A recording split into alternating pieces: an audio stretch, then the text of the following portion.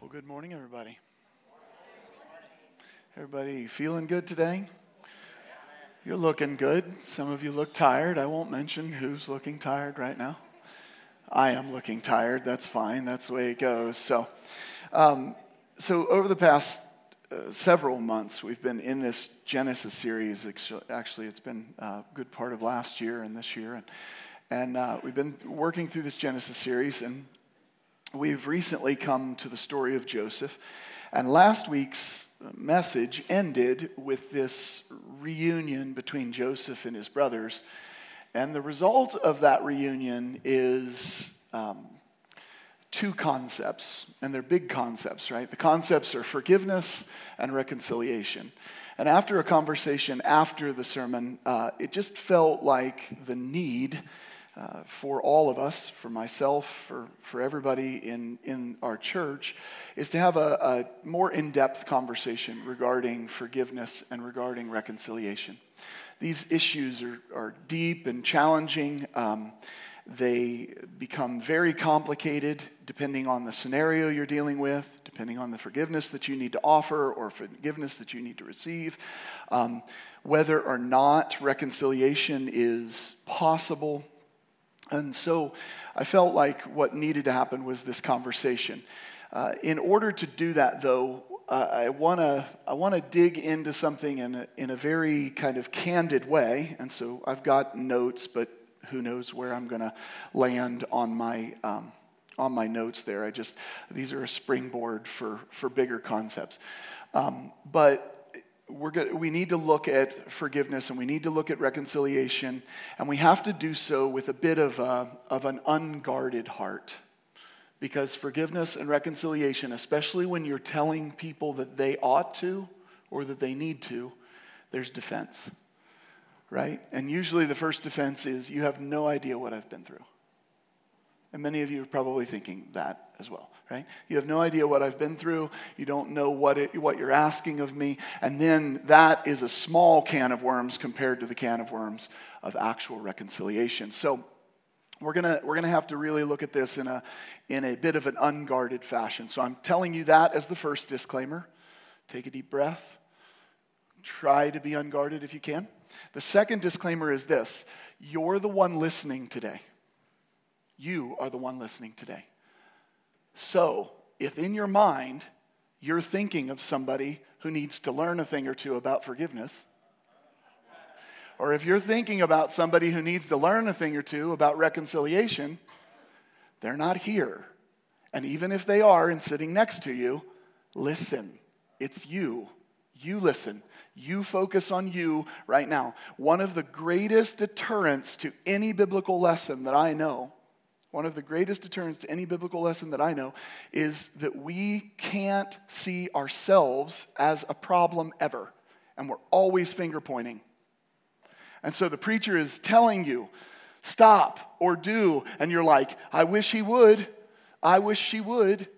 And we're missing the point, right? And so breakthrough is kind of a buzzword, and sadly an undefined buzzword, but any kind of progress is what I would probably say instead. Any kind of furtherance towards looking more like Jesus gets disrupted because the only thing we can think of is how I wish Susie was here to hear this message, because she would finally stop being such a whatever, right? And so we've got to be careful with this. So I'm not beating you with that. I'm simply saying you're the one here today. You need to listen to this, right? So as we delve into what amounts to be profound and complicated, these ideas or these concepts of forgiveness and reconciliation, we need to recognize first and foremost that these are more than words and more than mere sentiments. These are actionable items, actionable ideas that we are called to. I'll go even further. We are commanded to do these things. Both forgiveness and reconciliation. Now there are things that qualify proper reconciliation. So we'll get to that when we get there, right? But we need to understand that these are commands that are given to us. C.S. Lewis once said that we all agree that forgiveness is a beautiful idea. Can I get an amen? Until we have to do it. Can I get another amen? Yeah, right? Forgiveness sounds noble, sounds amazing. Like, I'd like to walk in harmony with somebody. And then you're like, but not Bill, right? Not Jim. Don't like it, right? So we need to be thinking about these ideas. And C.S. Lewis really hits something that is true of us, that we love the idea until we actually have to walk in it. So what we're going to do is we're going to define the terms first. We'll look at kind of the background of those terms. We're going to define the terms first. And then we're going to look at the challenges that are faced in these actions. And then we're going to look at some practical solutions. I've titled today's message, A Practical Guide to Forgiveness and Reconciliation, because I think everybody roughly understands the concept. So let's start with the definitions. Let's look at the way we derive these words. So the word forgive, it's formed by two different Latin words. The first meaning completely or thoroughly, and the second meaning to give or to grant. Okay, so you might look at that and say, okay, so to give thoroughly or to grant thoroughly, what are we giving or what are we granting thoroughly? Well, this is where in many cases the meaning is implied by the context or something like this. So forgiveness means to give up or to let go completely. To give up or to let go completely. How many of you are like, yeah, I can do that? It's pretty easy, right? No hands? You guys don't want to jump up here? As soon as somebody raises their hand, you're getting a seat right next to me, and we're going to talk about this anyway. Right now. Now nobody's ever going to raise their hand again, Nathan. Anyway, but here's the idea. This idea of letting go completely or giving up. Now, many people look at that and say, oh, I know what that means. To heck with this relationship, I give up. That's not forgiveness. Giving up on the relationship or giving up on the person, that's not the same thing as giving up on the thing that occurred or the thing that happened to you, okay? So giving up or letting go completely, and it signifies a release of negative feelings. How easy is that, guys? Negative feelings towards somebody. I'm going to point out here in a little bit, and hopefully I get back around to it to push on it. But in case I don't, I want to tell you this, that forgiveness being this idea of letting go of resentment or letting go of negative feelings is often only proved, oftentimes you can only prove true forgiveness when the offer or when the opportunity to walk in reconciliation happens, right? As soon as the olive branch is offered, if your automatic response is, heck no, then guess what's true? There's some unforgiveness holding on there, okay? Now, what does reconciliation mean? We're going to get there, but listen to me. There is a very clear way to know if you still harbor unforgiveness, and that is when genuine reconciliation is offered, when that is set before you and you deny it or reject it, it is most likely that you are harboring unforgiveness, okay? Don't feel too wounded yet. I promise this will also be a hopeful message. So the idea of forgiveness is to completely let go, give up the ideas, the negative feelings, the resentment, the desire for retaliation that are associated with it. I just shared a message that most of us don't want justice. We want revenge. Forgiveness says justice or revenge. Doesn't matter. I am forgiving. Do you know this?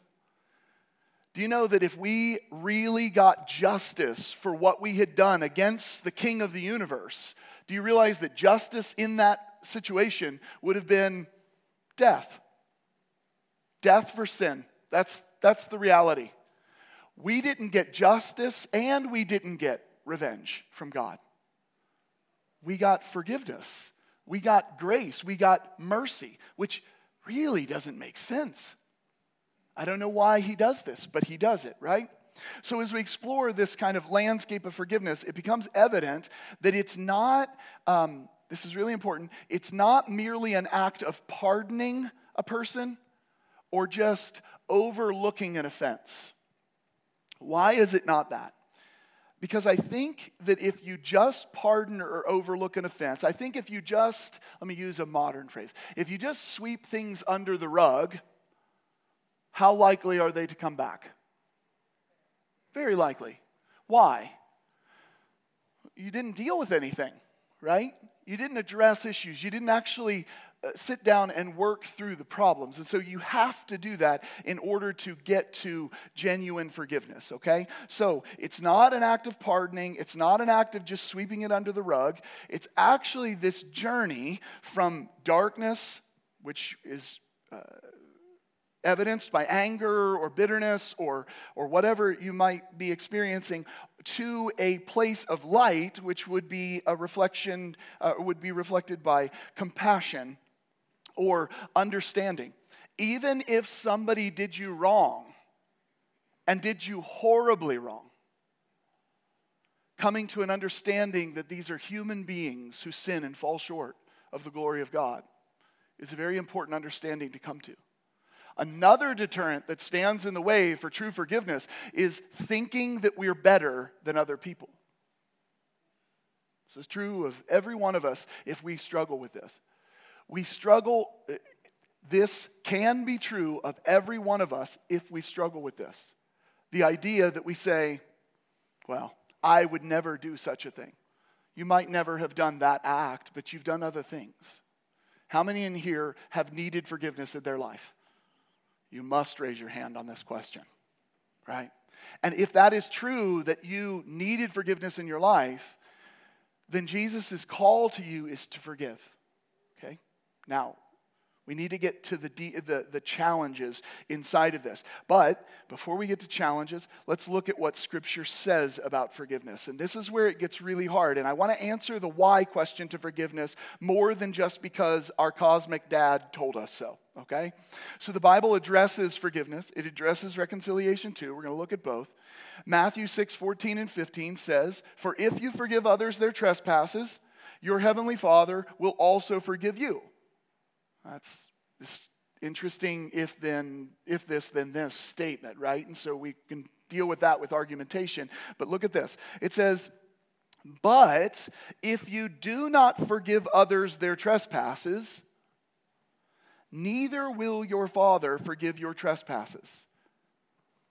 Do you see the reciprocal nature of forgiveness? Do you see that you have been given it, and so you are called to give it? Now, here is where we tend to beat each other up in the church. Somebody is walking in a situation of profound pain. You've been betrayed. You've been, let's just use that as a perfect example. You have been betrayed. You have been wounded at the deepest level of maybe your trust or your care, right? You've been betrayed. It is not helpful for the church to beat people up by saying, well, you ought to forgive. Don't you know you've been forgiven? How many of you know you've been forgiven?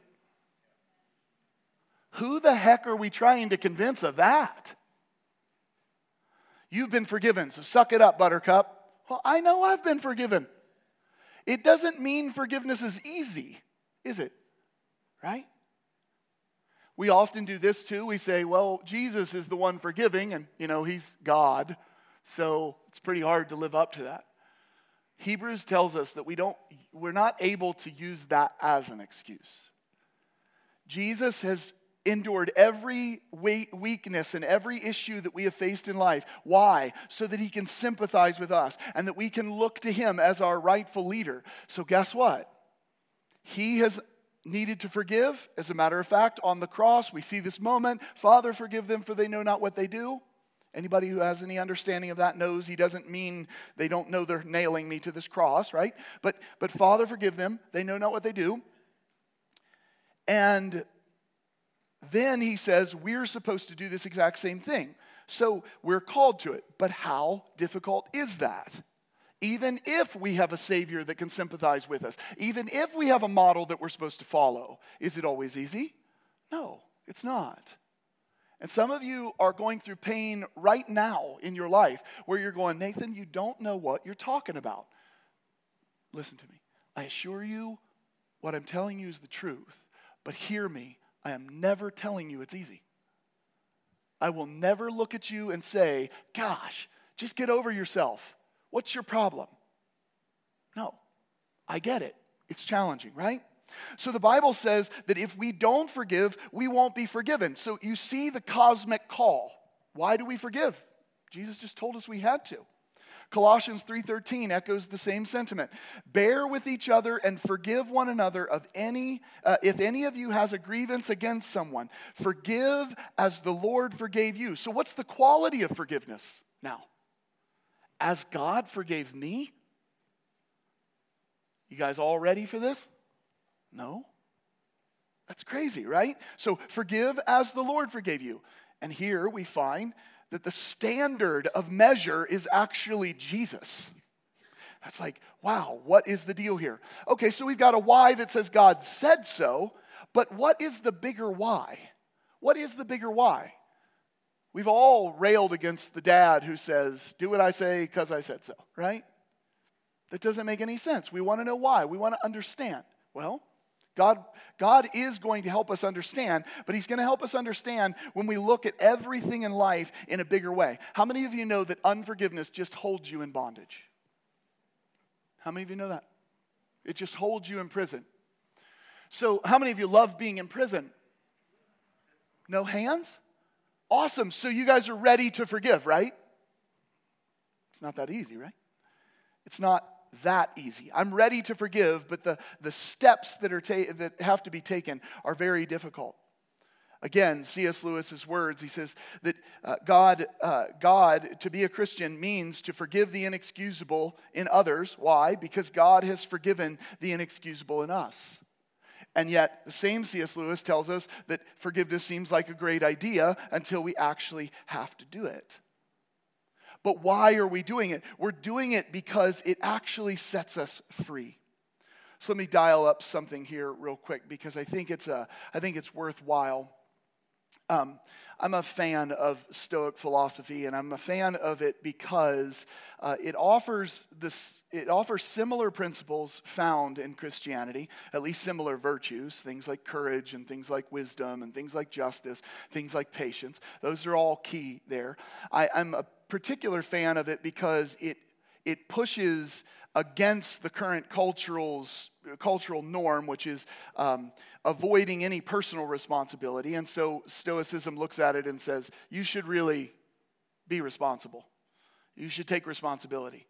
If you're going to be an idiot, you should deal with the consequences of that. If you want something done, you should push very hard for that. Now, I realize that we live in a culture of grace inside of the church, and it's a wonderful thing. But listen to these ideas because it's really important. Seneca, prominent Stoic philosopher, he said, anger, if it is not checked, will soon become a furious rage, and before you know it, it will rule over you.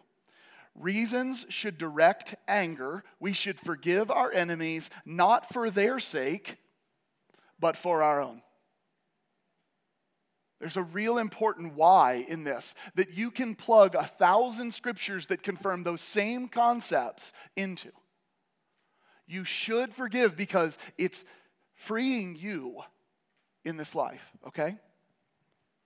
Another one, Epictetus, another Stoic philosopher, he emphasized that we should only concern ourselves with what we can control. He urged us to accept and to adapt to circumstances, even when dealing with others. Here's a quote. If anyone tells you that a certain person speaks ill of you, and have you guys ever had that? Somebody's talking about you. Now listen to this. If anyone tells you that a certain person speaks ill of you, he said, do not make excuses about what is said of you, but answer this way. He was ignorant of my other faults, otherwise he would have mentioned those too. Right? Like that's super powerful. But the idea here is to focus us on our own character and then see that transformed. So what we have is these two virtues or these two calls inside of our life. We have forgiveness and we have reconciliation. We understand that forgiveness, properly defined, is something like letting go completely of resentment and negative feelings and desire for retaliation. We understand that God commanded these things, but we also understand a bigger why attached to them, which is freedom for ourselves, okay? So let's talk about some hang-ups with regard to forgiveness, and then let's talk about a way through. The first hang-up that people talk about a lot with forgiveness is, if I forgive, do I have to forget? How many of you have said that? If I forgive, do I have to forget? Here's my freedom statement to you. You don't have to forget, and you can't forget. But here's my command to you, or my call to you, rather. You have to actively put it away, right? How many of you remember what happened to you when you were a kid and somebody hurt you, right? Why are we holding on to this? It's not that we're necessarily holding on to it. It's just easy to remember the things that have happened to us. But what we're called to do is actively set this thing aside, right?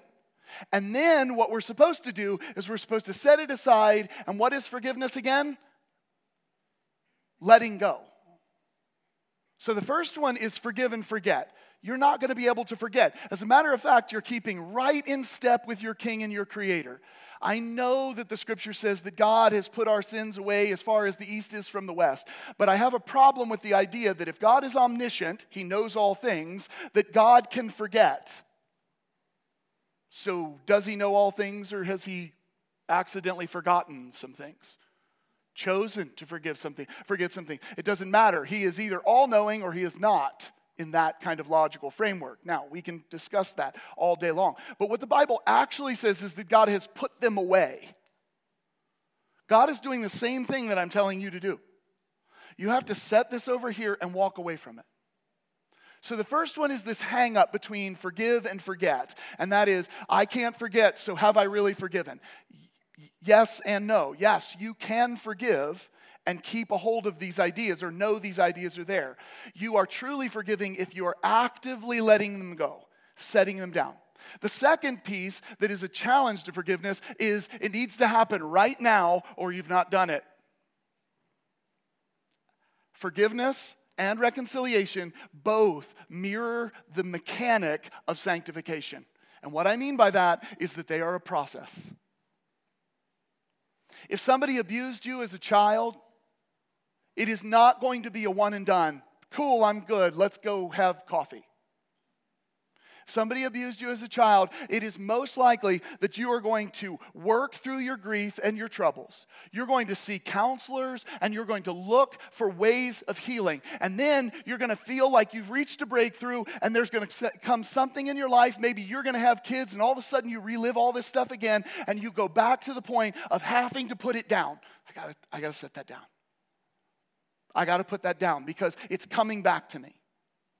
Forgiveness and forgetting, now forgiveness and a duration of forgiveness. There are small things, guys. Somebody cuts you off in traffic. Forgive them for heaven's sakes. That's me, but whatever, right? I probably cut you off too. Anyway, right? But the point is, forgive me. I'm trying to forgive those people. Those can be quick things. Have you ever been through a divorce? Have you ever been through abuse? Have you ever been betrayed? Yeah, that doesn't just happen overnight. And the church tends to beat people up over this that say, why aren't you forgiving? Why aren't you letting go? You keep bringing this up. You keep talking about it. Yeah, it's a hard situation. It's challenging. The practical step forward with regard to forgiveness is realizing you're going to remember most offenses for the rest of your life unless God supernaturally removes it from your head. It's okay. Just actively choose to put it down. Actively choose to put it down. Also, it's going to take more than a day or a church service or a come to Jesus moment before that's going to go away. But here's what I want to tell you. I'm proud of you for walking in forgiveness. Take that step every day. You taking the step every day, mirroring the mechanic of sanctification, is you doing the stuff of putting it down and walking forward. That's what it means to forgive. That's what we are called to. Forgiveness is not obviously reserved solely for our relationship with God. As a matter of fact, I would say practically speaking, it is most often required in our actions, in our interactions with human beings. We often think of forgiveness with God as one thing. Sin against God and saving humanity. There's the forgiveness dynamic there. But when it comes to people, there's 1,000 offenses and 1,000 sins and 1,000 reasons to forgive. How often are we supposed to do this forgiving? How often are we supposed to commit to putting it down? How often are we supposed to commit to putting the memories to the side as far as the east is from the west? Not 7 times, but 77 times, as Jesus told Peter. And by the way, it's not counting to 77. The point is, as many times as it takes. But I can tell you that what God is looking for in you is the active pursuit of you looking like a forgiving and loving and caring and faithful follower. Amen? It's an active pursuit of these things. The beauty of forgiveness lies in its difficulty. It calls us to transcend this kind of baser instinct of revenge or this is a hard thing to say. So maybe an obsession or an over-the-top view of justice, and look at the need for peace more than anything, which is going to transition us into this concept of reconciliation. So I want you to hear what this is all about as well. So the essence of this word, or the term reconcile, originates again from a Latin root, and the meaning of the word is this: meaning again, right? We all know this prefix, but it often suggests returning to a previous state or repeating an action. And then the second half of reconcile is concilium, and it's a Latin word meaning council or meeting, which actually is related to coming together again, a discussion, a consultation. So, if you combine these two elements, reconcile would mean to bring back together, to reestablish a sense of unity. It could be an agreement after a period of separation, or it could be agreeing, this is where it gets really hard for people, an agreement to disagree. You're just not trying to kill each other. That's a wonderful thing, right? So the word reflects a process yet again. So just as I said for forgiveness, keep the mechanic of sanctification in mind. It is going to be a process all the days of your life. To reconcile will continue to be a process.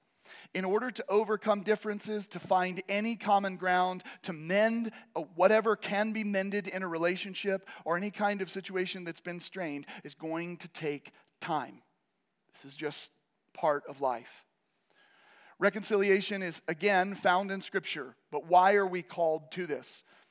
In the face of conflicts and disputes with human relationships, the Bible's guidance is clear. Matthew 5:23 and 24. Jesus said, "Therefore, if you are offering your gift at the altar, and there remember that your brother or sister has something against you," notice that it's a really challenging idea, because you know that they have something against you, not you have something against them. If you know that your brother has something against you, go ahead and leave your gift there in front of the altar. First go and be reconciled to them, then come and offer your gift. The verse emphasizes the priority of reconciliation inside of a spiritual journey. So one of the deeper whys is not just that God said so, but that there is a barrier, or there is a potential barrier when we refuse to seek peace, when we refuse to seek reconciliation. There's a barrier between us and God. But why would that be? Why would there be a barrier if we don't seek reconciliation? Because the barrier is between the character of God and the people who are supposed to be reflecting His image. If God is a God of reconciliation and you're over here going, nope, who are you reflecting? Well, clearly you're not reflecting Him, right? So it's really important that we understand the greater why of reconciliation. It has a deterrent or a deterring factor to our spiritual relationship. So what are the challenges of reconciliation, and what's a reasonable way forward? Well, the challenges with reconciliation, I feel, are multifaceted. The first would be boundaries, the idea of boundaries, and the second, again, is this how this takes place over time. reconciliation and forgiveness are going to work hand in hand in order to continue in a new relationship. Important statement, if you want to write this down for your notes. You will never arrive at reconciliation if forgiveness doesn't happen. You can't have reconciliation without forgiveness. You can feign reconciliation. You can pretend. It can look like you guys have come together, but most likely what that is what we talked about with forgiveness, sweeping something under the rug. Many of us do this. It's like, it's not worth it, it's not worth it, it's not worth it. Well, it's worth it. It just might take a long, long period of time, right?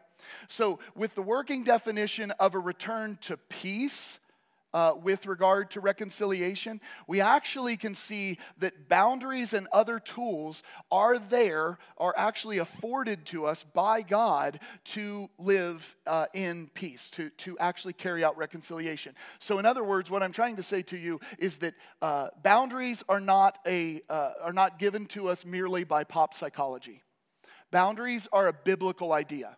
How many of you know that God established boundaries in the garden? Yeah, don't eat from that tree. That's a boundary. It's pretty simple, right? Don't do that. We're going to have a problem.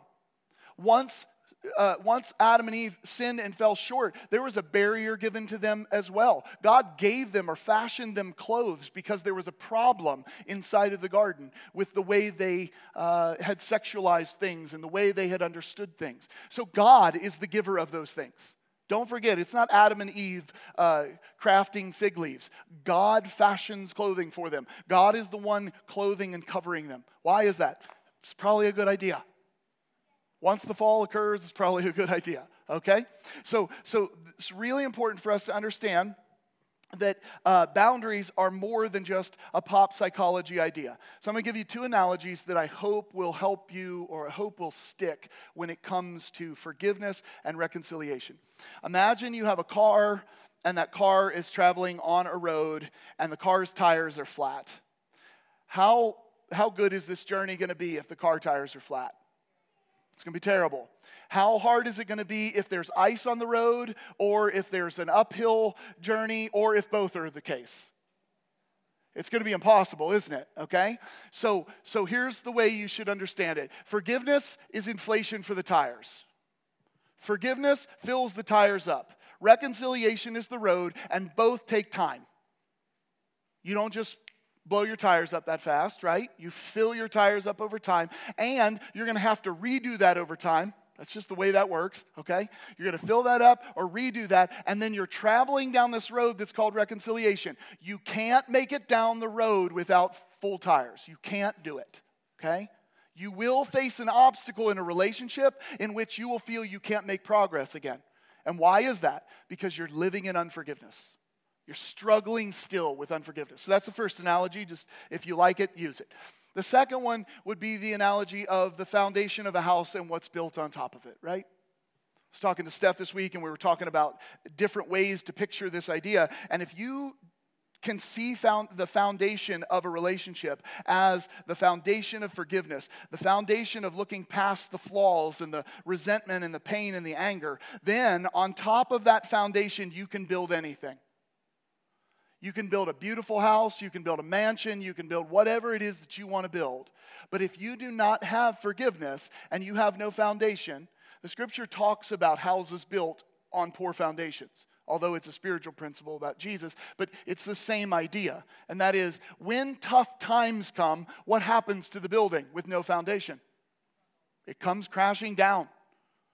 Why? Because the second a hard thing hits in a relationship where forgiveness is not actually given, the first thing that happens when tough times come is that forgiveness comes back up.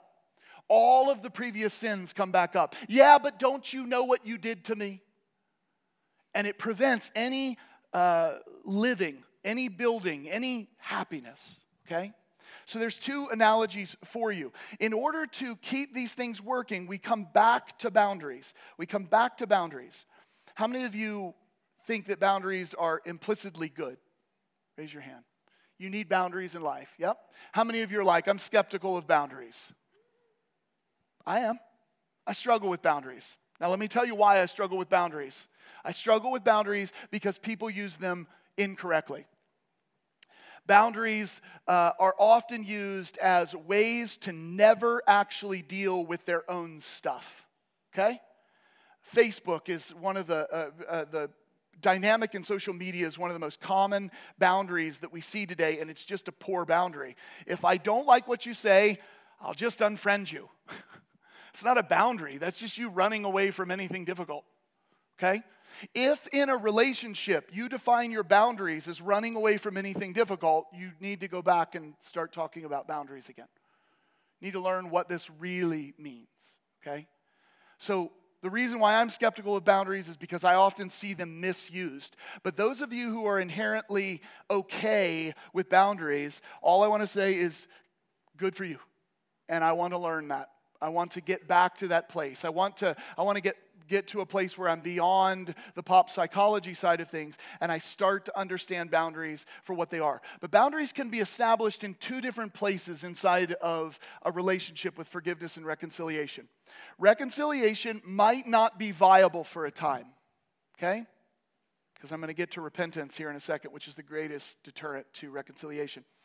While reconciliation might not be viable, setting boundaries before reconciliation can happen can maintain a sense of forgiveness.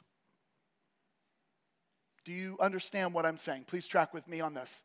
If you can't get to a place where you're driving down the road in the car, you can set boundaries so that the tires don't deflate, right?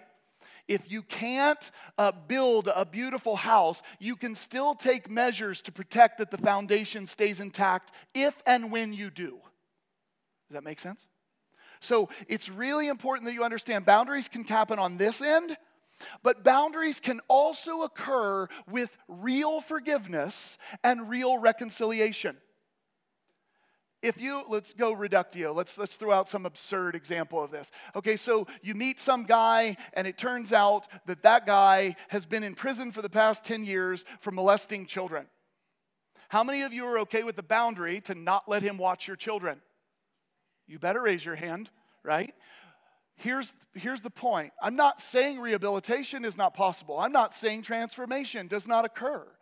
I am saying that we don't know what we don't know, and it's okay to have a boundary that says, I love this person, I forgive this person, I even am okay with having a relationship with this person, but there are limits right now.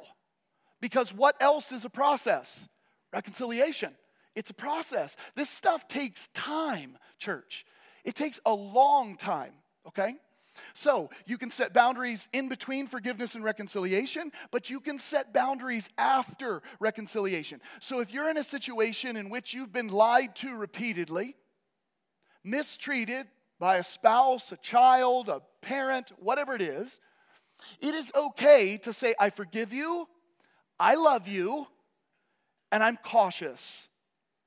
And the person on the other side, if they really understand what they've done, they should be okay with those boundaries.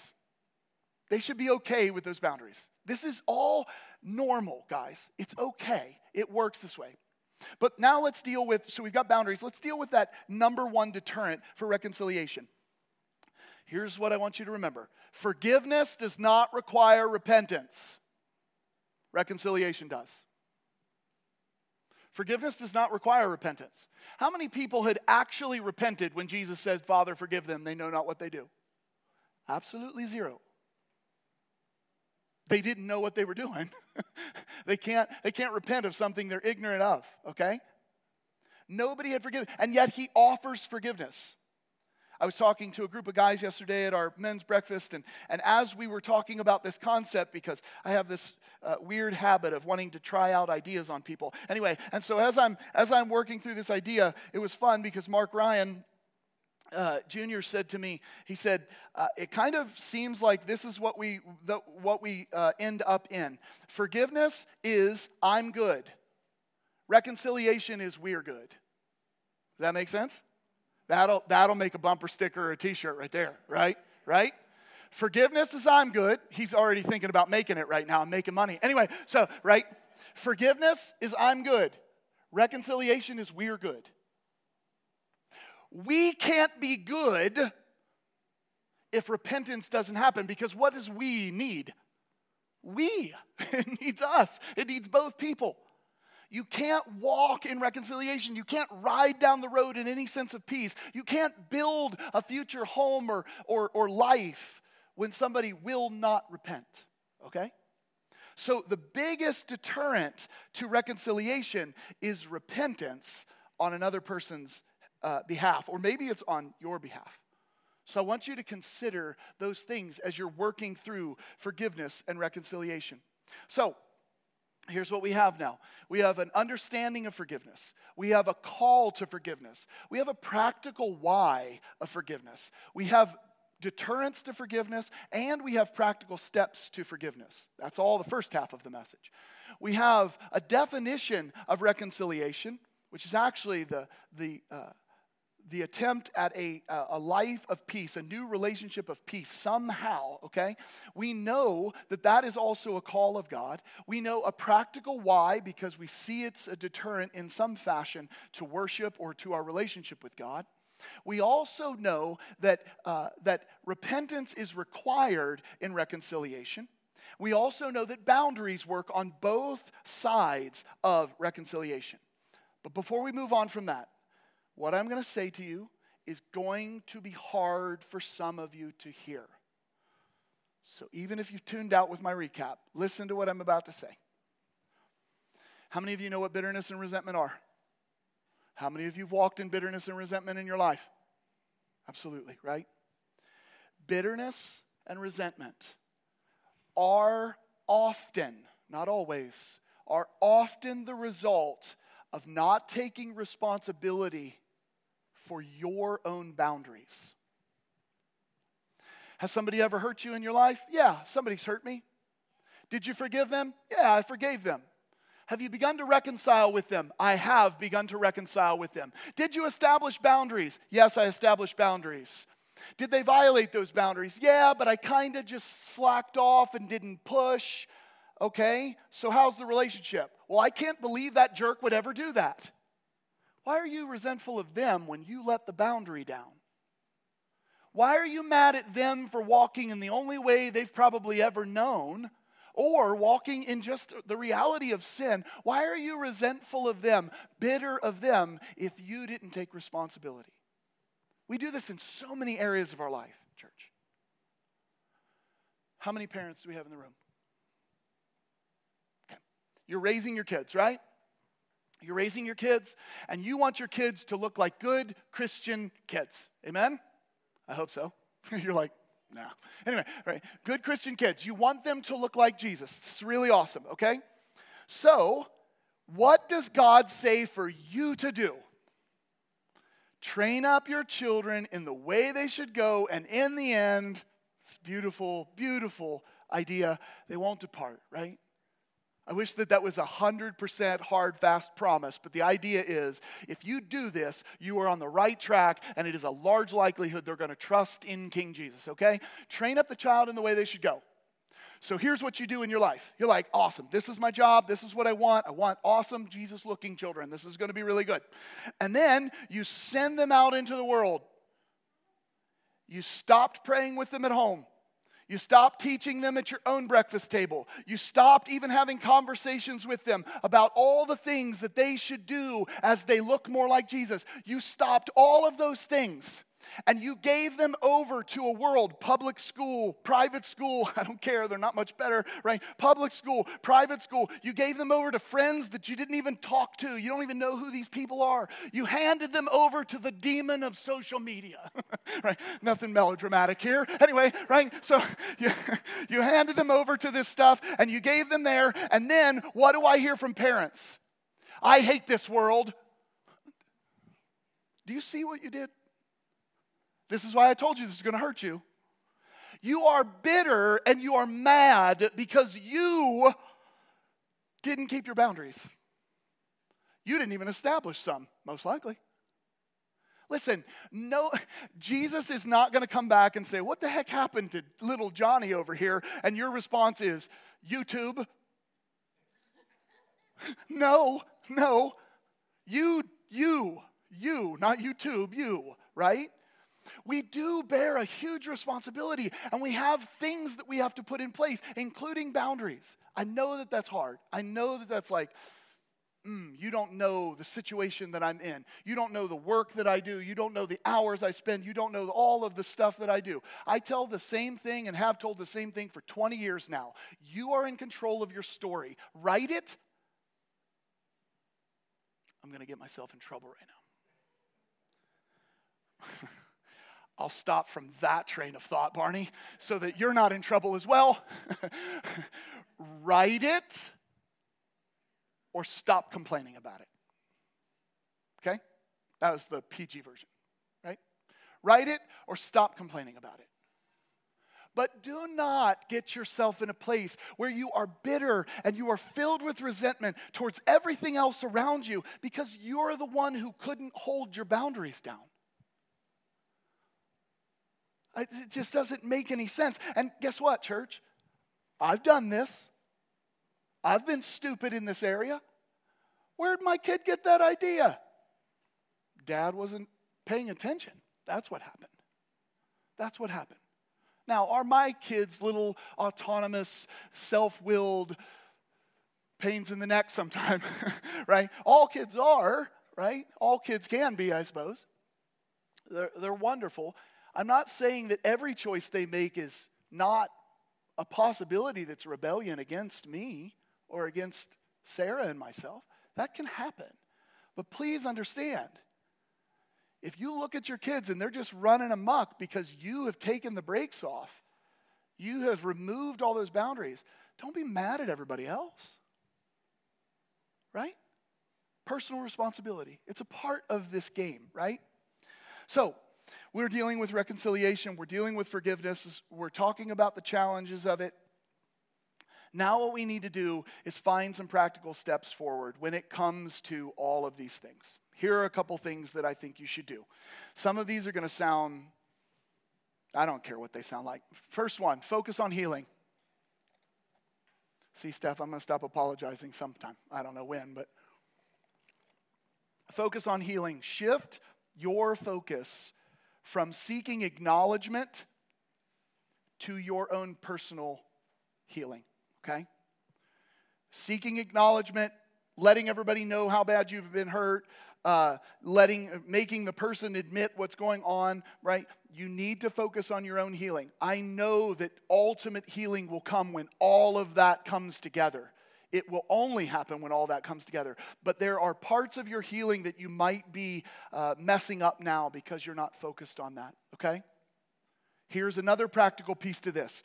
We're often so full tilt in our sense of justice that we actually outpace our need for peace. Let me explain that if you didn't understand it. Sometimes we're so determined for somebody to admit they were wrong. This is my own problem, church. I have no problem confessing this. I have a problem with living it. But we're so concerned with a sense of justice that someone would admit they're wrong, that someone would apologize, that someone would ask for forgiveness, that someone would finally tell everybody else that it wasn't me. That I forget I'm not living in peace. I'm not at peace right now. I'm just pissed off. That's not helpful. It's not helpful. And guess who it's not helpful for most? Me, right? And guess who's second? My entire house, right? Because they're going, what's wrong with him? Justice is good. Oversized focus on justice over peace is not good. It's not good. There are times when justice can just be bad and wreck you, okay? So please hear me. Second one, seek professional counseling. You hear me? Seek professional counseling. There is nothing noble about getting in a prayer closet alone with your Bible and hoping that God will make this disappear. By saying that, am I saying God is not all-powerful, that God doesn't love you, that God is not your first line of defense, or that God is not everything that you should trust? Yes, but God uses tools, and He always has. Every one of you is a tool in my life, and hopefully I can be a tool in a positive sense in your life, right? Some of you got my bad joke anyway, right? Seek professional guidance, seek professional counseling. It is absolutely invaluable in navigating any kind of journey this complex and this hard. All therapists are not created equal, right? You will have people that are actually for you.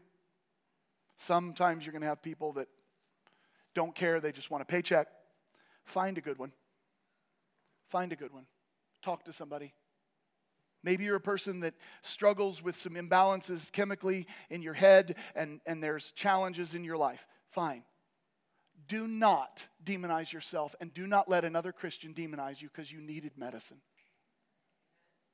It is okay. Walk that journey with every tool you possibly can use to live in a place of peace, right? We're going to navigate a lot of things with this, and I keep going through all this and going, gosh, it just goes deeper and deeper and deeper and deeper. So I'm not claiming by any means that I have created a complete practical guide, but I hope that you can see that there are some useful tools in what I've shared today, okay? Some very important things that you can actually do as you walk and look more like Jesus through the art, through the call, through the life of a forgiving person, of a reconciled person, if that is possible.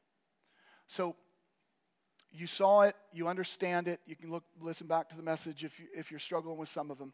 Forgiveness, reconciliation. There's proper definitions of these things, there's practical definitions of these things. One requires the other, fine. Forgiveness is required before reconciliation can be had. There's deterrence to both of these. There are ways through both of these. And I encourage you to give everything you've got to focusing on how to get better through this. Looking at your neighbor, looking at your brother, looking at your sister, wife, whoever it is, husband, and saying, okay, I'm going to walk in forgiveness. I'm going to choose it every day. I'm going to put what you've done to me or what has been done in the past. I'm going to do that. And then I'm going to choose to walk with you every day. I'm going to put that from the east, as far as the east is from the west. I'm going to live with you every day looking at how we can navigate this life.